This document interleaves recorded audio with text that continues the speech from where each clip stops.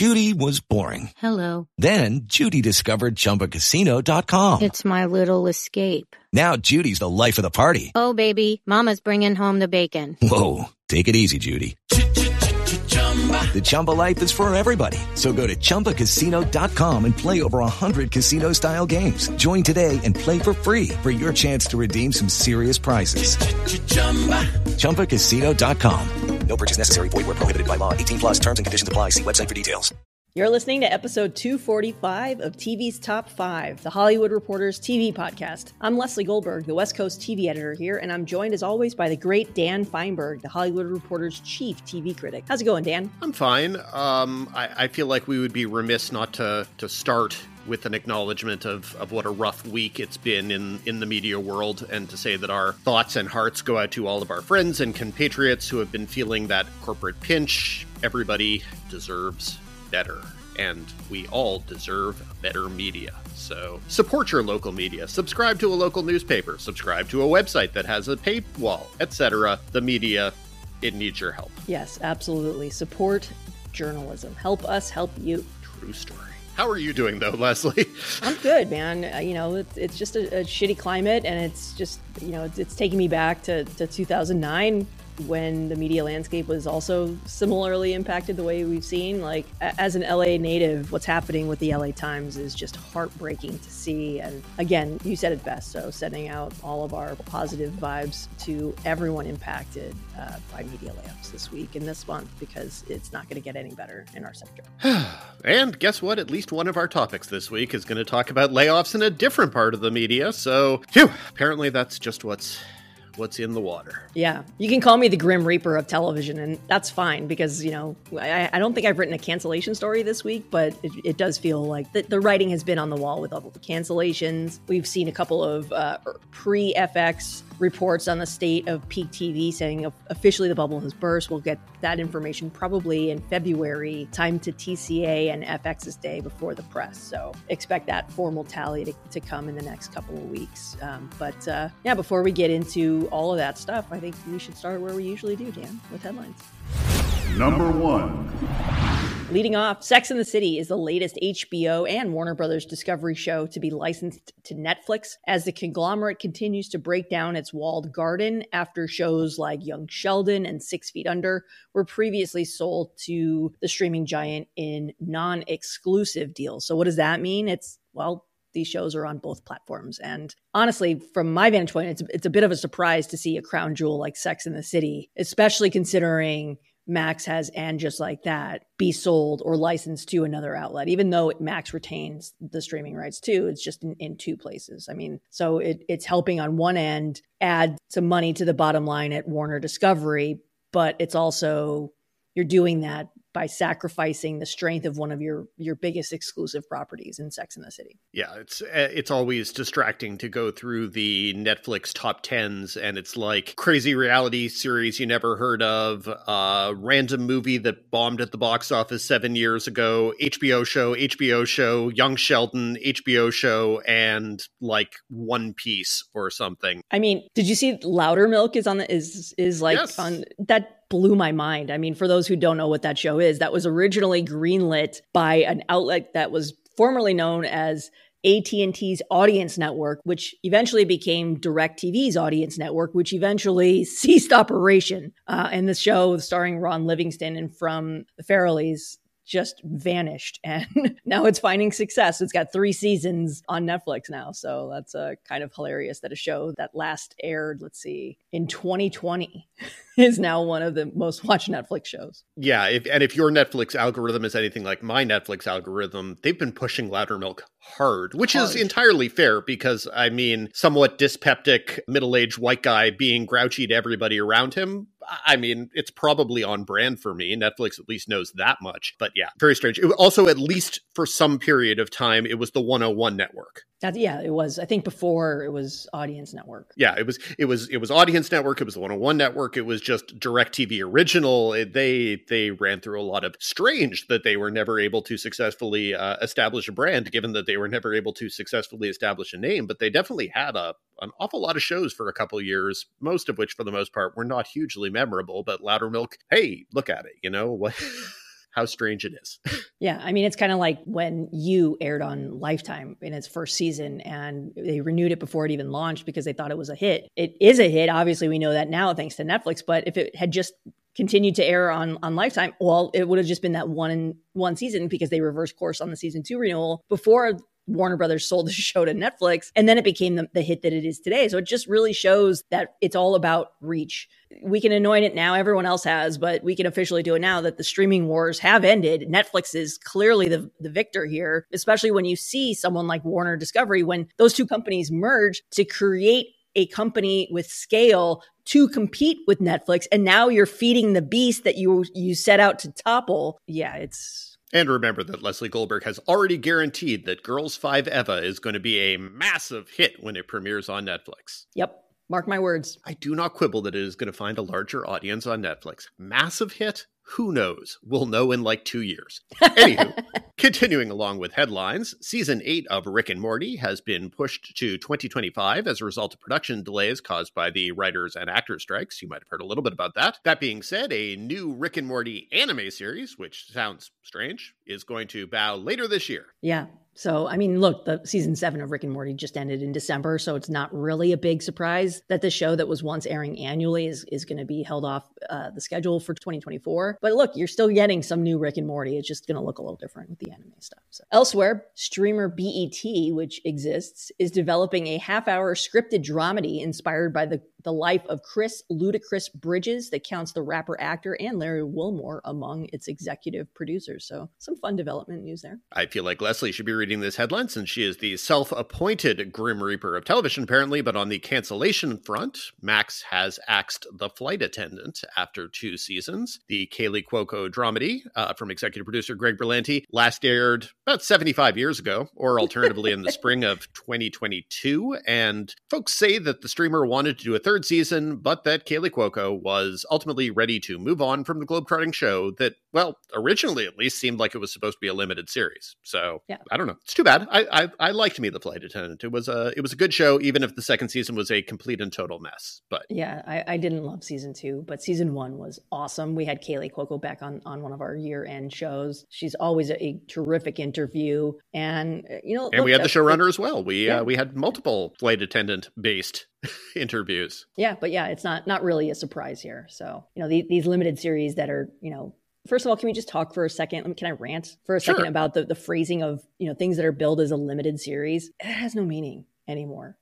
You know what I'm saying? Like, it's basically your way of saying this is a limited series in that it's maybe 10 episodes or less, but it might return. It's not a closed-ended series. It might return. If this works, we're going to renew it. Like Beef.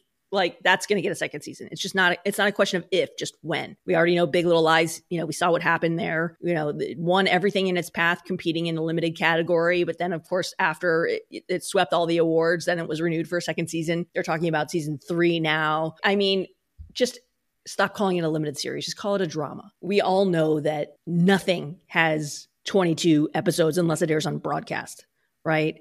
Like, everything's limited. Can we just stop calling it a limited series? You want to call it a mini series? Well, I mean, call it a mini series, but it's an event series. Like, either way, you're just making shit up to promote something. Everything can be renewed unless it flops, basically. Well, I think that part we certainly know is that nothing is dead if someone wants to make more money off of it. Right. So that is the amount of times I've been told in my career that, it was always envisioned as a closed-ended limited series and 1-season show. I'm like, right. Except nowhere in any of the entire season's marketing did it ever say that this was closed-ended, one and done, that's it. Because of course, that's just a way for platforms and networks to avoid saying that something is canceled, which is an actual conversation that I have more times than I'd like to admit. Listen, if you're taking a show off the air and you're not going to keep renewing it, it's canceled. It either comes to its creative conclusion or it's canceled. But either way, it's canceled. Coming to an end. Stop arguing with reporters. It's coming to an end or it's canceled, either way, it's not coming back. It's just how you're phrasing it. I think obviously there are many reasons for the semantics of it all. Some of it is obviously contractual. Some of it is based on... Contractual? It's not contractual. I don't know what Big Little Lies season 1, that was originally conceived as closed-ended because in our reporting, we know that they had to go back to all the stars and ink them to standard TV contracts. And a standard TV contract covers 6 seasons, at least for broadcast anyway. So when it's truly envisioned as a limited or a 1-season show and that's it, that's when it's contractual. When you know that the actors and the cast and producers and no one involved in the project has a deal in place for season 2. But if it's something like Ted, which is being billed as I think it was promoted as a limited series or an event series. It is an event series. Event. Okay, it's just a series. It's going to get renewed. It's hugely successful for Peacock, define that how you will, but that'll come back too. So this concludes my shitty TED Talk. TED Talk. Ted, did you just talk about Ted? See what I did there? No, you don't see what you did there. No, anyway, because it wasn't intentional, but I'll take credit for it just the same. Own your brilliance, Leslie. Own your brilliance. No. Okay, fine. Be ashamed of your brilliance, Leslie. Sure, be ashamed. That's more on brand. Up next, in Hollywood, you can go home again. Jon Stewart is returning to The Daily Show, but there's a catch. Number 2. The multiple Emmy-winning host has signed on to return to the Comedy Central late night show and will take his seat behind the anchor desk on Mondays through the election cycle. Stewart will remain on board with the show as an executive producer, however, through 2025. Dan, your initial reaction here before we get into all the nitty-gritty here. My initial reaction is that it reeks of desperation, but that they were desperate. That is my initial reaction, is that if you had...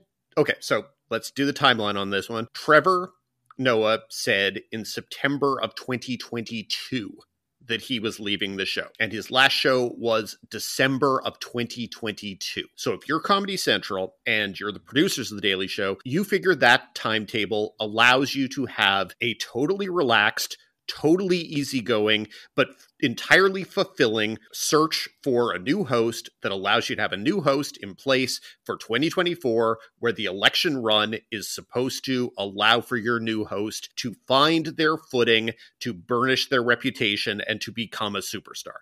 That is the best case scenario. Well, if you had told Comedy Central executives and the producers of The Daily Show in September 2022 that January 2024 was going to roll around and they would not have a permanent host, their heads would have absolutely exploded. Well, okay, if you had told them, however, in January 2024, you're going to have Jon Stewart back, maybe they would have been like, yay!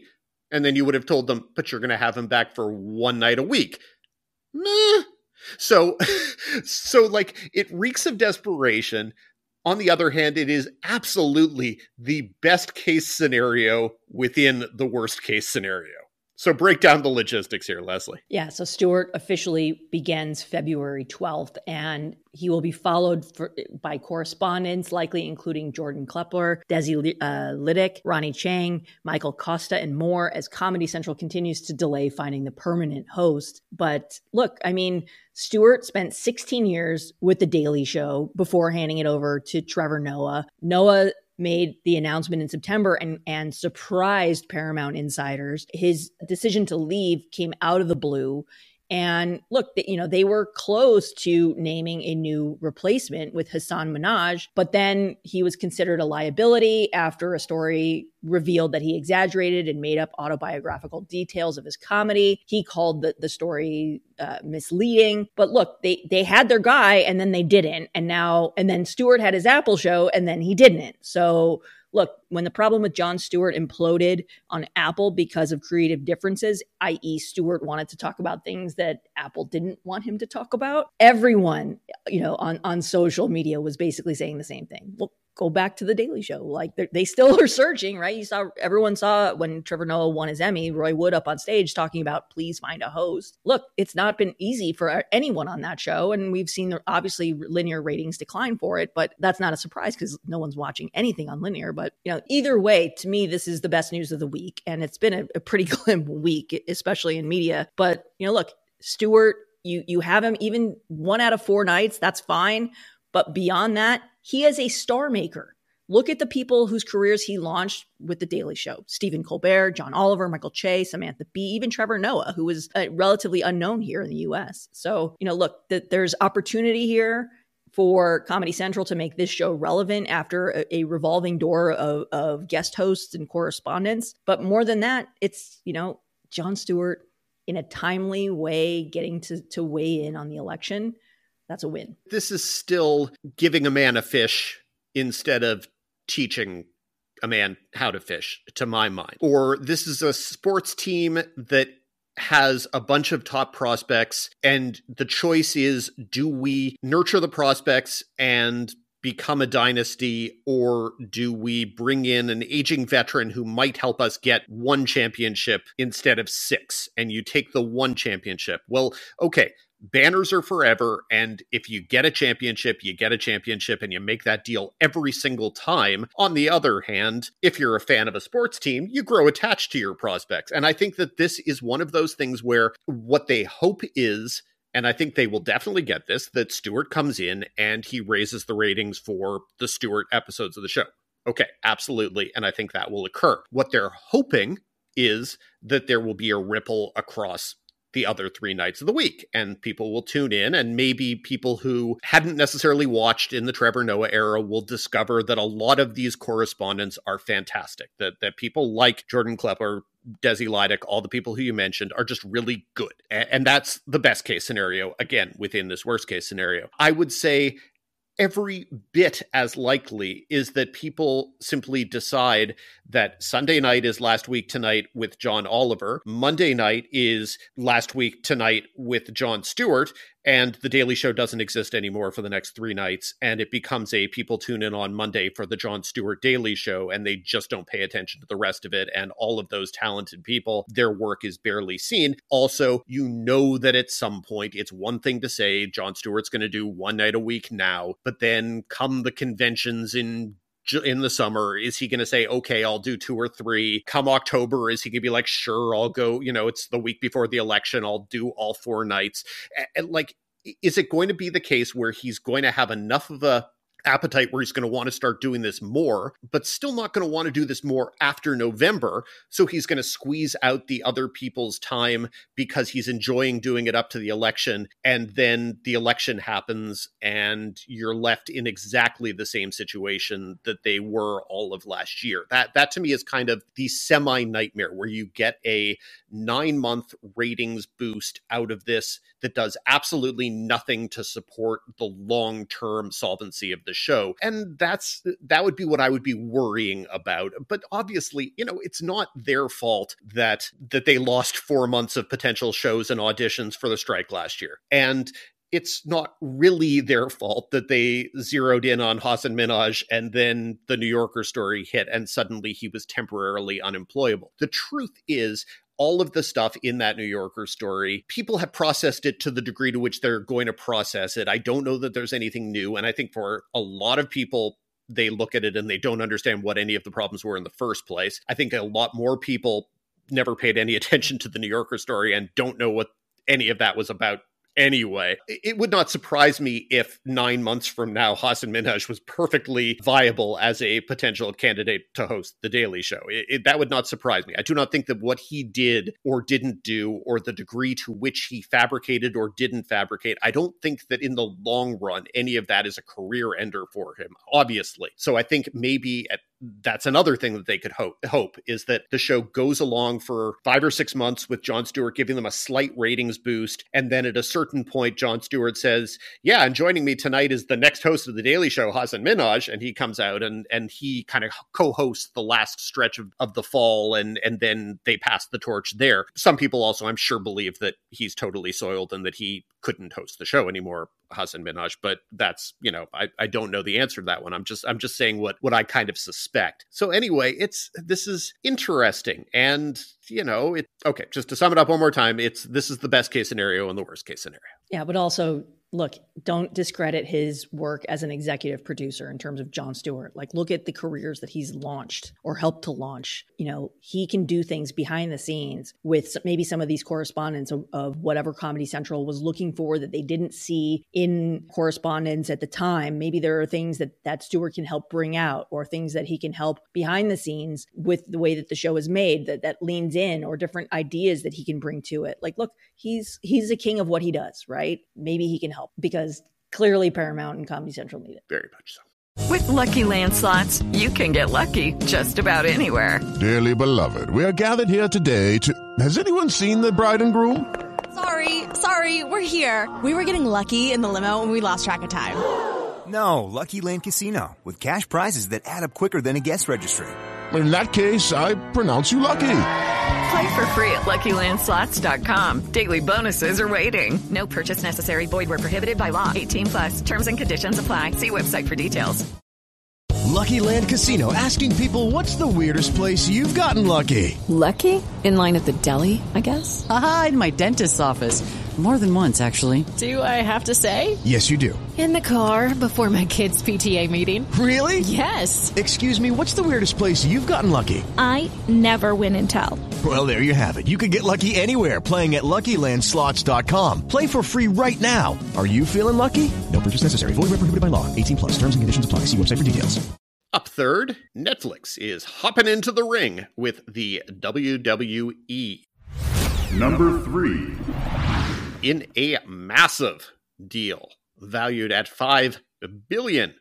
Leslie, would you like to do your Dr. Evil? $1 billion times 5. Over 10 years, so I guess, So anyway, $5 billion over 10 years. WWE's Monday Night Raw will leave its longtime home on USA Network for Netflix starting in January of 2025. The streaming giant will also become the home of WWE content outside of the US. Break this down, because for some people, this is a pretty huge deal. Yeah, I mean, $5 billion will get anyone's attention in this landscape. But what we do know is that Netflix will now stream Raw every Monday starting next year in the US, Canada, the UK, and Latin America, 52 weeks a year, and will also be the exclusive home of WWE content outside of the US, including events like WrestleMania, documentaries, and other original series. So why does this matter? Why are we talking about wrestling? Well, first, it's a major coup for Netflix because the streamer, like everyone else, is looking to reduce churn and ramp up live programming events that it considers quote unquote sports entertainment, and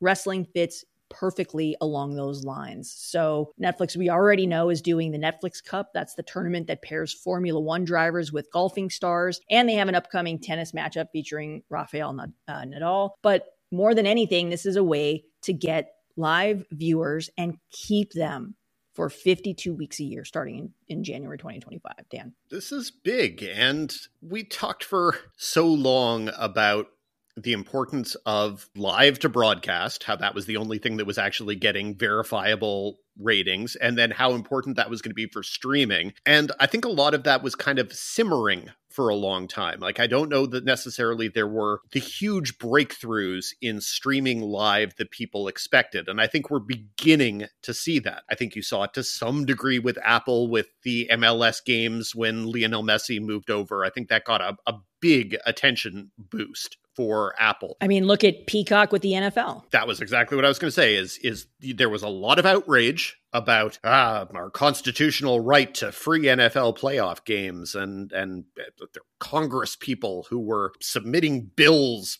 accusing Peacock and NBCU of making people pay for playoff games and whatever. But the audience that tuned in for that playoff game on Peacock was gigantic. And like gigantic enough that they actually put numbers on it and told us what it was. It was 22 million. It was ridiculous. And it did what Peacock and NBC Uni consistently believed that the Olympics were going to do. And the Olympics obviously moved the needle for them, but not, I don't think, in any way similar to what that NFL playoff game was. So seeing that, I think we're going to see it in a week or two or a couple weeks, whenever the Screen Actors Guild Awards are on. I was just going to bring that up. February 24th. Yep. Yeah. So that's another big, let's play around with live thing. I think we're going to look back at these strange delays and strange promotion around that Chris Rock live special last year or whenever it was, which apparently was nominated for a Golden Globe or something, whatever it was, regardless, where it wasn't like a disaster or anything. It was just a little bit bumpy. And there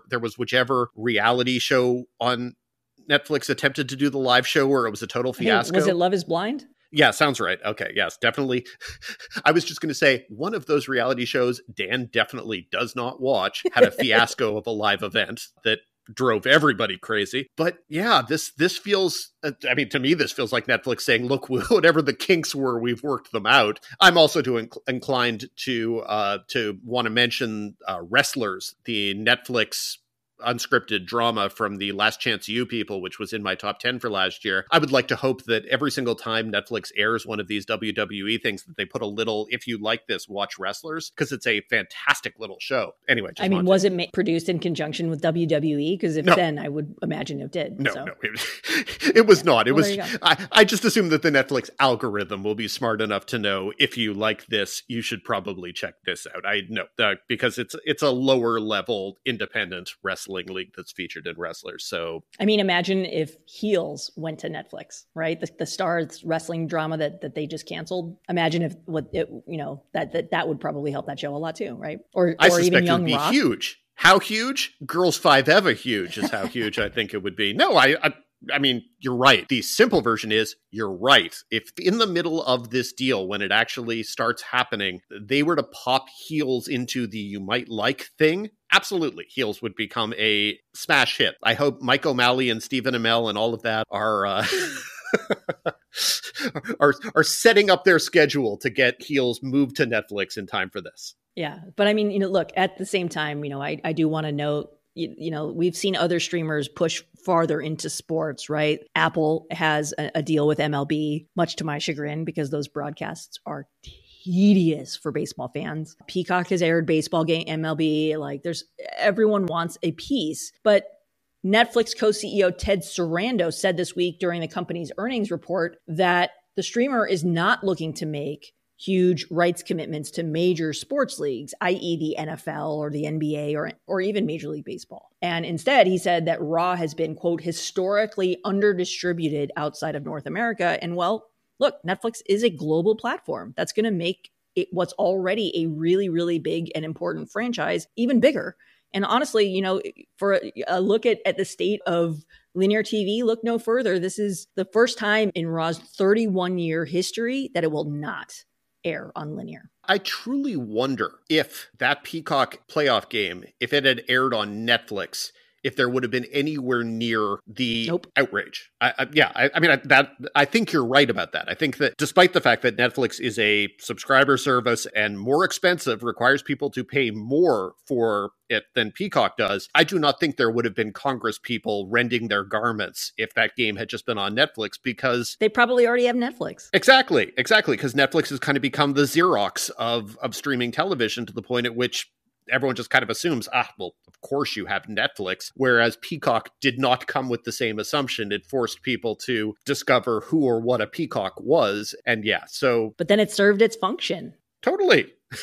No one is saying that Peacock playoff game was not a huge win for Peacock. That was fantastic for them. So yeah, who wouldn't want to be in the business?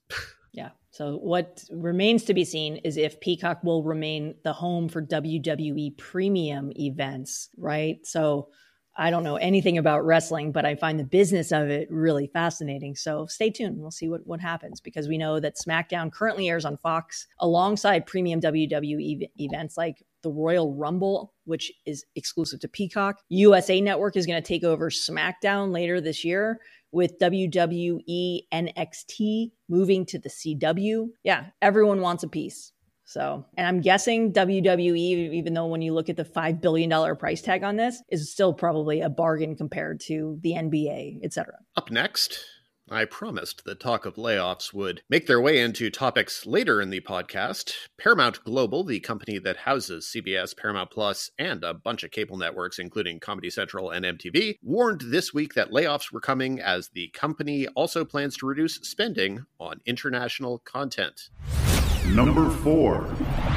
Leslie, what's going down with Paramount Global? I mean, honestly, it's the same thing that's going down with everyone else and why you're seeing all of these cancellations. Everyone is trying to right-size spending and the economy, and you've got all these different economic headwinds. You're seeing layoffs in the media sector. Their advertising market is getting soft. And when you've got all of these streaming companies that are relying on ad tiers to help balance the books and the ad numbers are not going the way that they want them to, you're going to find yourself in this situation. At the same time, we know that after Warner Brothers Discovery, that basically ushered in this new wave of mergers and acquisitions, which is not obviously new to the industry. That's obviously something that is cyclical. But right now we know that Paramount Global is getting interest. A lot of people are kicking the tires, right? So we know that Skydance Media, that's the David Ellison's film and TV studio, is exploring a deal that would merge Skydance with Paramount Global. Warner Brothers Discovery has also had preliminary talks to acquire Paramount Global. Comcast CEO Brian Roberts this week downplayed rumors that his NBC Universal could merge with Warner Brothers Discovery. So yeah, it's a very, very challenging economic climate right now, not just in media, but obviously in the entertainment sector and beyond. We know that linear has been declining and continues to. But yeah, you want to right-size spending, or you're waving the white flag and handing over the streaming wars championship banner to Netflix and letting it hang on to that. And then you're turning to them to help inflate your bottom line by sharing a title like Sex and the City. You know, it's scary right now to be in this industry. It is very scary. And you can ask any one of the 1,900 people who work at Microsoft and Activision who work in the video game sector who just got laid off this week too. It is a challenging time, to say the least, Dan. What are people supposed to do, Leslie? If the entertainment industry is downsizing, if journalism is downsizing, we can't all become publicists, can we? I mean, sure, if that's what you want to do. But who are we publicizing things to if we all just become publicists? You got me, man. I'm trying to think of how I can afford to pay my mortgage, Leslie. This is all very, very depressing. Yeah, but there is always going to be a need to do what you do, Dan. You are one of the preeminent television critics in our industry. The fact that you watch so much, even the garbage shows that you know before you even hit play, that you know are going to be trash, that you not only watch the pilot, you watch as many episodes as they give you. Like, they broke the mold when they made you. And THR is extremely lucky to have you anchoring our TV I was reviews. Not asking to have my butt kissed. I was asking what I'm not kissing your butt. I'm saying, Dan, you are a god. You are the king among men. You are one of the utmost respected TV critics in our industry. And I am so proud to host this show with you. I remember when we started, I came in and I looked at you and I'm like, you're the one that's done this before, right? How many episodes did you do with Alan? We did 300 episodes of Firewall and Iceberg. So until we pass that, I'm still going to continue to look to you, because you have an encyclopedic knowledge of this industry, not just of the programming, but the business of it. Because I'm going to stop here. Stop kissing my butt. I want to know what people are supposed to do. I don't know what people are going to do. I don't know. I mean, don't ask me. I've been doing this for 20 years. It's all I know. And that is because you are the best in the business. And if I wanted to know anything about any industry news, Leslie, I would go only to you first and foremost, because you are the best at what you do, Leslie. You're very kind. I don't push play on the shit. I defer to you to do that.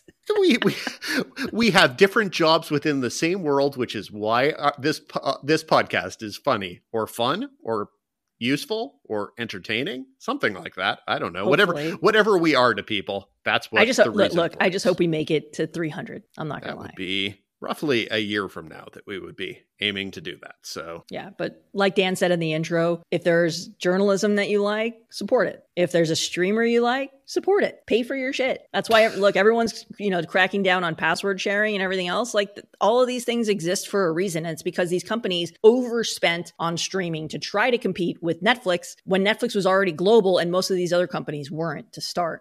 And you cannot compete with Godzilla, especially when you fed Godzilla and helped it become Godzilla, right? Like, that's what all these companies did, right? Warner Brothers licensed all of their shows and Friends and everything else. Like, that's how Netflix got this big. It was on the backs of these legacy companies. And now the legacy companies are sitting here saying, well, shit, we fucked up.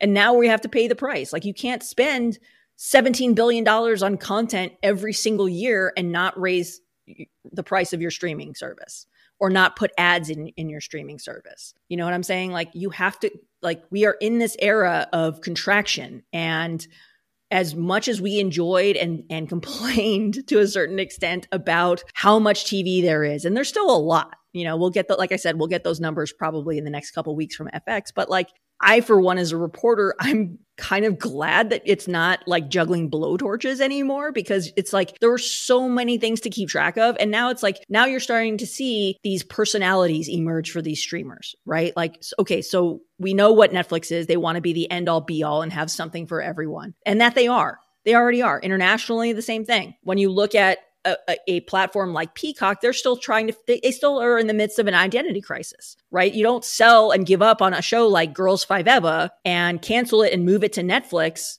if you can figure out a way to get people in the door. And maybe the NFL is that, but I don't think NFL viewers are going to give two shits about Girls Five Eva, but I've been wrong before. But at the same time, like they have struggled historically with comedy. Look at the list of the things that they've tried to mount and canceled, whether it was after a season or two. You know, when you look at their scripted stuff, like they've got this incredible library, right? The Office, 30 Rock. Then they have all these Dick Wolf shows, SNL, the full vault of SNL, and they can't get comedy to work there. And instead, it's like this home for like true crime stuff. And great, that's fine if that's your identity. But then you've got the same identity going on at Paramount Plus, because they're the, you know, where you go when you want to watch procedurals, right? And it's like you're trying to figure out who you are while you're still spending billions of dollars, and you're trying to right size the company. And now there's all these merger and acquisition rumors flying because everyone needs to scale up to try to compete with Netflix, to try to survive this landscape. And it's just not everyone's going to survive. And I know this is not new information to any of our listeners, but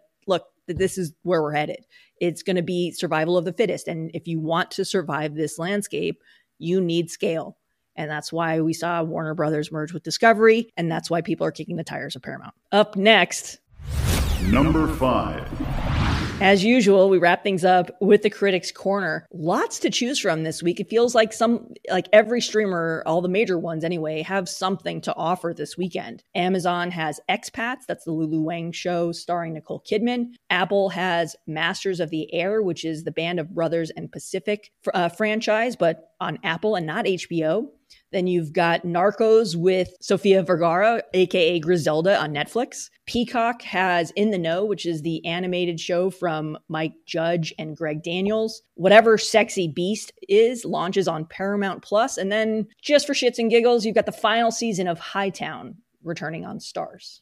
Lots to pick from, Dan. What do you got? Really a lot to choose from. And there's some good stuff here. There's some bad stuff here. And then naturally and somewhat predictably, there's a lot of stuff that's somewhere right in between. But like truly, as Leslie just said, there really is something for just about everybody. So, okay, let's see. We're recording this on Thursday. It will be up on Friday morning. So let's just, for the purposes of chronology, let's start with the things that are already up, which would mean... let's see. Where do we want to start? Do we want to start with Griselda? Sure. Let's start with Griselda. As you say, it is, I mean, it's basically the Griselda Blanco story as interpreted by a bunch of people who, for the most part, worked on Narcos. The credited creators are, in some confusing order, Eric Newman, Doug Miro, Carlos Bernard, and Ingrid Escadeja. And only Ingrid is not a Narcos veteran. And so the nicest thing I can say about Griselda is that it is a major improvement over the really kind of embarrassing Lifetime movie with Catherine Zeta-Jones in brownface with a ridiculous accent playing Griselda Blanco, which was Cocaine Godmother or whatever it was called. That was embarrassing. The fact that they made that movie with Catherine Zeta-Jones doing that accent and with that makeup job in the 21st century, to me, is bizarre. So, okay, in this case, Griselda Blanco, of course, was notorious Colombian drug lord who was the queen of the cocaine and crack and drug scene in Miami in the 80s. And so having a Colombian legend, because Griselda Blanco is legendary, played by a Colombian actress, Sofia Vergara is it's sort of progress. If that's your version of progress, it's much better than Catherine Zeta-Jones in the same role. And the director is Andres Baez, and he's a Colombian director. So there is clear effort to get certain things right about this. Now, the things it's trying to get right are, for the most part, not really Griselda Blanco's biography. There are very strange deviations from facts for the purposes of dramatic contrivance, that some of which I found bizarre, because the entire thing begins with the premise that Griselda Blanco flees Colombia away from a semi-abusive, low-level kingpin husband. She flees to Miami with one key of cocaine and a dream, and that dream is to make it big off of that one key of cocaine. And the miniseries does not acknowledge or care if you know that in real life Griselda Blanco had spent the better part of a decade with that former husband running New York's drug scene, that she was known by the national DEA as a major kingpin long before she came to Mexico. So the whole narrative that this is a Colombian semi-housewife who had one key and turned it into billions is ridiculous. It has nothing to do with the truth, and that is what they push here. But part of why they push it is because they want to have her be sympathetic. Well, not really sympathetic, but more sympathetic than if you simply accepted that this is a woman who was responsible directly for the death of hundreds of people and indirectly for the death of thousands, because she basically helped popularize cocaine in the United States, which led to the popularization of crack, et cetera, et cetera, et cetera. So anyway, responsible for the death of millions. I'm a fan of Sofia Vergara. She was, to me, the best part rather consistently of good parts of Modern Family. And that is despite the fact that the Modern Family writers very rarely knew what to do with her character. They often just accepted, haha, she talks funny and doesn't speak perfect English, as being what that character's major trait was. Sofia Vergara made her funnier than that. I honestly would have guessed that she won at least one Emmy for that show. She did not win one Emmy for that show. She won no Emmys for that show, though she was nominated several times. So this is her saying, as an executive producer, here, look at the things I can do. And in that respect, I think it's successful. She's got a kind of ridiculous prosthetic nose that doesn't really align in any visible way that I can see, even looking back at old pictures, with what Griselda Blanco actually looked like. But what it does is it makes her look less like Sofia Vergara, which I guess is the point. And she's solid. You know, the writing for the character is not very good, and the arc of the character is very formulaic. But for a while, it has some of the same intercutting elements that made Narcos and Narcos Mexico, etc., such a long-running success for Netflix. So the first 3 episodes, I was mostly on board on some level, kind of watching Sofia Vergara get to do different things. The last 3 episodes, I was finding it way too apologetic and way too cliche-driven. So that's Griselda on Netflix. Continuing with things premiering earlier, though I guess it doesn't matter anymore, because I can just tell you, you don't need to watch Sexy Beast on Paramount Plus. Leslie didn't know what it was, which seems entirely unfair. The movie's a good movie. It's a 2000 movie. Jonathan Glazer directed it. Jonathan Glazer, who is now up for several Oscars for Zone of Interest. It was his first movie as a director. He was a very, very successful advertising and music video guy. The movie looks fantastic. Ben Kingsley was nominated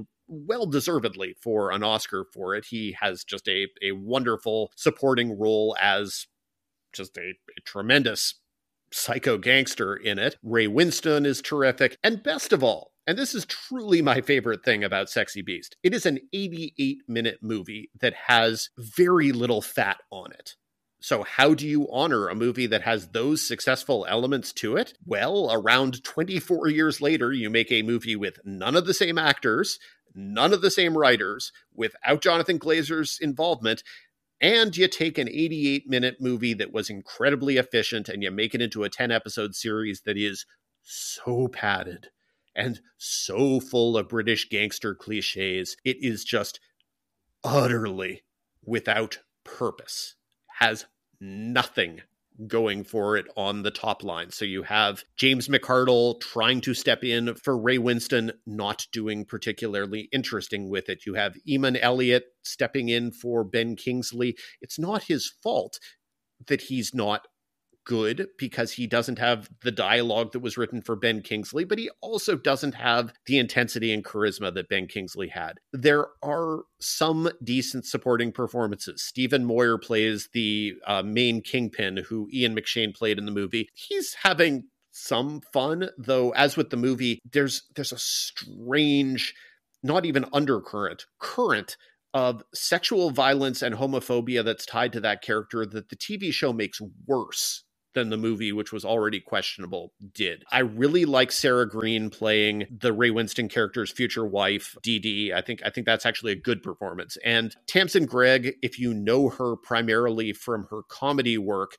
she's really, really scary and has, I would say, almost all of the good lines that are in the series. Regardless, though, I watched, you talked in the last segment about how I watch everything. I watched 3 episodes and clocked out on Sexy Beast and did not write a full review of it because it just wasn't worth it. So yeah, moving on to In the Know on Peacock, which is created by and stars Zach Woods, who has been stealing scenes in, I don't know, just about every good HBO comedy for many years. And it is a partially stop motion puppetry, partially live action parody of NPR radio shows. So there are a lot of different layers of whatever. Zach Woods plays a host of a pseudo semi-popular interview show. And the joke is that he is over the top, progressive, NPR,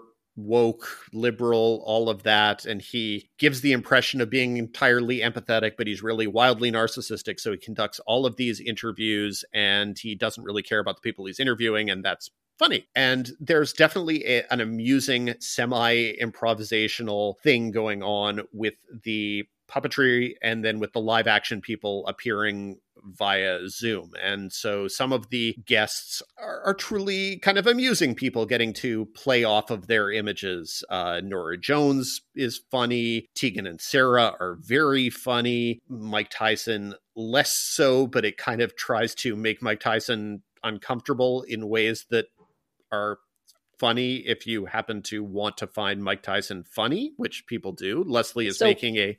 Mike Tyson continues to work in Hollywood. Oh, yeah. But Hassan Minhaj made up some shit about it for his comedy routine and can't get a job. Oh, no. Everyone finds Mike Tyson convicted rapist. Convicted rapist Mike Tyson. Yeah. Yeah. Mm-hmm. Very amusing. And no one cares. Totally funny because he's, say what you will. Mike Tyson did serve his time for the thing that he was convicted of. So if you say that is punishment and now it's okay to find him lovable, then that is what Hollywood wants to do. He was not my favorite guest, but there are lots of interesting guests. Kaya Garber is in the first episode. She's kind of funny. She just amuses me because the idea that somebody created genetic cloning and used genetic cloning to clone Cindy Crawford from the 80s, that seems like a totally reasonable thing to attempt to use cloning for. Also, between this and Bottoms, I get the feeling she's actually funny. So someone will find a good use for her someday. The overall premise of the show is really kind of stale. I don't really know what the angle is that they think they have on NPR or on wokeness or any of that. But a lot of the dialogue within it is funny, and some of the supporting people are extremely funny, actually. Caitlin Riley plays one of, I believe, the research assistant. And the second episode, she has a run of things where she's stepping in for the Zach Woods character on his radio show, and she keeps freezing in the booth on air. And some of that stuff actually made me laugh hard. So I laughed at the show. I don't know if it works overall, but I did laugh. So there's that. Okay. So that would be Griselda, which is so probably not essential. Sexy Beast, definitely not essential. And In the Know, which some people will find very funny. I thought overall it was mixed, but it made me laugh. So let's get to the bigger shows. Expats, as you said, comes from Lulu Wang, and it's based on the novel The Expatriates by Janice Y.K. Lee. And I loved Lulu Wang's The Farewell. I think it's just a great movie. And I kind of wish that Expats had more of the looseness and general interest in humanity that movie has, because the show kind of gets hung up on a main mystery plot line involving Nicole Kidman's character, which is a lot of Nicole Kidman freaking out and crying and generally overacting in the way that sometimes she does very effectively. And even when she does it ineffectively, it's not like bad, because,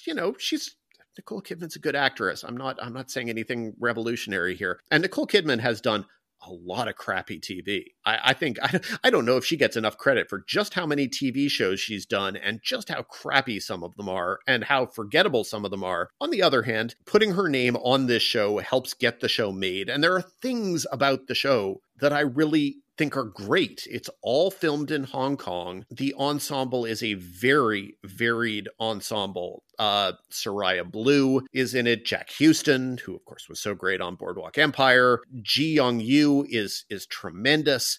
A lot of the ensemble's really good, but it just gets bogged down in this mystery plot line. Otherwise, it's the story of expatriates in Hong Kong at a pivotal moment in Hong Kong's history. And to me, that feels like it should be enough to be a TV show. I haven't read the book, so I don't know how the mystery element of it does or doesn't play in the book. On the TV show, it sucks up all the oxygen, and the better things about the show don't get to emerge as often as they should. I've watched 5 episodes out of the 6th, and I'll get to the 6th. It was this one 100% was an issue of time. I would have finished it, and if I had written a formal review, Angie Han wrote our formal review, I would have happily watched the 6th because there were things about it that worked for me. And the 5th episode steps outside of the Nicole Kidman plot and kind of looks at different expatriate experiences in Hong Kong. Specifically, it looks at the lives of a lot of the people who are kind of in the background of the main series.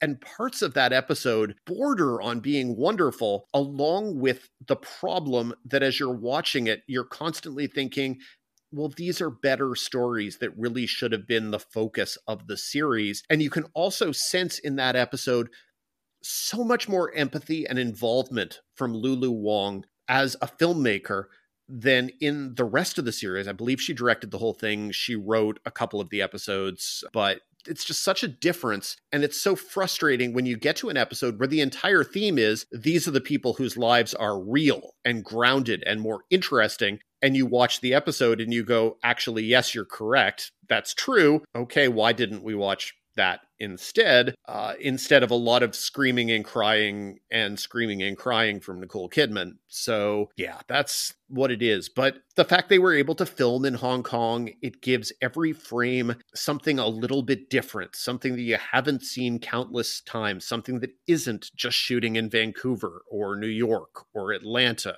or LA. It does feel different. And I appreciated all of that. And I don't think Nicole Kidman's bad. She's just distracting because you're constantly thinking, great, Nicole Kidman, now let's get to the more interesting characters who aren't played by Oscar and Emmy winning actresses, because they're probably better. Ji Young-yu in particular, I think she's great. I think this is the best role Jack Huston has had for a while. Yeah. So I don't know. I wanted expats to be better. And maybe if I wanted it to be better, the biggest frustration of it is that you can see the better parts within the show. It's not like it's a show where there's a better version of the show and they're just completely unaware of it and there's no sign of the better version of the show there. The better version is constantly in the background here. And for one episode, it's in the foreground, and it's a little bit of an irritation. But that is, anyway, that's Amazon. Also, I don't think they're doing any favorites with this one by doing a weekly rollout for it. I think this is one that really and truly probably should have just been a 6-episode binge. I think they should have treated it in that way. I don't think it's a very effective weekly show at all. So, and then last but not least, this is definitely the biggest show of the week. It is arguably the biggest show of the year. There will be other contenders, to be sure. Your 3 Body Problems and other things like that, just in terms of sheer scope and scale. But Masters of the Air is big TV. It is blockbuster TV. It is, here we are, and we are putting a lot of money up on the screen, and not just a lot of money. You have to keep in mind this is a Playtone World War II limited series, Playtone being Tom Hanks and Gary Getzman's production company. They previously did, along with Steven Spielberg, an executive producer here, Band of Brothers, Pacific, and it's been 14 years since the Pacific. And I don't want to imply that they've been working on this one every single second since then, but they've been working on this one a lot of the time since then, trying to get it right, because this takes the aerial portion of World War II and tries to tell that story, or tries to tell a corner of the story. It is the story of the 100th Bomb Group, nicknamed the Bloody 100th, because they flew so many missions over Europe and they suffered a disproportionate number of casualties. They were in horribly dangerous situations. And as the series wants to make clear over and over again, the aerial portion of this war was brutal. Of course, if you watch the Pacific, you know that the theme of the Pacific was the island hopping Pacific portion of the war was brutal. And if you watch Band of Brothers, you know that the point of that was the European front of the war was brutal. So war, it turns out, is hell. That is the message here. And it has a lot of the structural similarities to those earlier shows. And those earlier shows are classics. Band of Brothers is an all-time great limited series, just truly, absolutely pantheon of the TV miniseries genre. Probably on a Mount Rushmore with Roots and one or two other things. So it just as good as it gets. The Pacific it's probably not as good, but it's in that conversation. So anyway, this is less good than those. It has real structural problems at times. It also suffers from the fact that because it is so much in the air, it is much more driven by computers and computer graphics, but it still works an awful lot of the time. The two main stars are Austin Butler and Callum Turner, who play two members of the 100th. Callum Turner is the real star. Austin Butler looks like kind of a 1940s movie star version of what a bomber pilot looks like. Callum Turner's just given a great performance. Anthony Boyle is very good. Barry Keoghan is very good. Lots of the supporting cast is solid, though they're almost all in the biggest action scenes behind masks and hats. You really lose track of people, and a lot of the supporting characters are there for one episode, for half an episode, etc. But the effects are tremendous. The sound design is ridiculously good. However loud you can pump this one up, it's worth it. At times, it's very emotional. Going back to the expats episode that I mentioned that kind of says, okay, here's the more interesting story. Maybe we should have been doing this the whole time. For some reason, in the penultimate episode here, they decide to introduce the Tuskegee Airmen. And part of that is because the story of the 100th is invariably going to be a story of a bunch of white guys with mustaches, because that's what they were. Now, they were heroic white guys with mustaches, but it's not diverse. And so you bring in the Tuskegee Airmen, and you bring in the Tuskegee Airmen as a secondary storyline in one episode that runs 49 minutes. To me, it borders on insulting, because that story is a better story. I'm not saying it's a better story than the story of the 100th. That's a great story too. It's just a better story than 22 minutes of screen time in one episode of a 9-episode series is. So it's a little bit frustrating. But the last episode worked well for me. It tied things up emotionally. And there's a good dog named Meatball, who is in many scenes, just a really good dog, a husky dog named Meatball, apparently completely based on fact. You can Google Meatball and the 100th, and you can find out that they totally had a mascot husky named Meatball. Totally true story. So, huzzah. Anyway, Masters of the Air, if you like that kind of thing, it's huge television and it really works. Expats works sometimes, works exactly enough to be frustrating. Griselda, but good for Sofia Vergara. Sexy Beast, pass entirely. And last but not least, In the Know, it'll probably make some people chuckle. Some people will also find it intolerable. And now I'm going to stop talking. For more of Dan's weekly recommendations, be sure to subscribe to the Hollywood Reporter's Now See This newsletter and bookmark thr.com/TV-reviews for more. That feels like a good place to wrap things up. Thank you as always for listening to TV's Top 5. The Hollywood Reporters TV podcast. Subscribe on all of your various podcasting platforms. We're everywhere. If you like us, rate us. Please do. If you really like us, write a little reviewy thing. Please do. They help spread the word of mouth. Come say hi to us on various social medias, where Leslie is rather consistently at Snoodit with 2 O's, SNOODIT, and I'm rather consistently at The Fine Print, FIEN. If you have questions for future mailbag segments, and we asked you for questions this week, and I'm going to be perfectly honest, folks, not a lot of good questions this week. We'd love some questions for future mailbag segments, though. Email us at tvstop5@thr.com. That's tvstop5, the numeral 5, at thr.com. Until next week, Leslie. Until next week, Dan.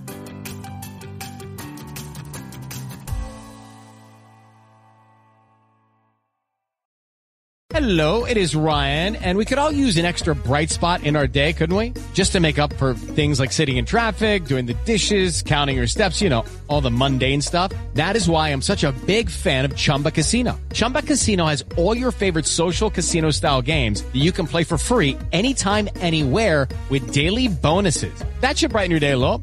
Actually, a lot. So sign up now at ChumbaCasino.com. That's ChumbaCasino.com. No purchase necessary. VGW Group. Void where prohibited by law. See terms and conditions. 18+.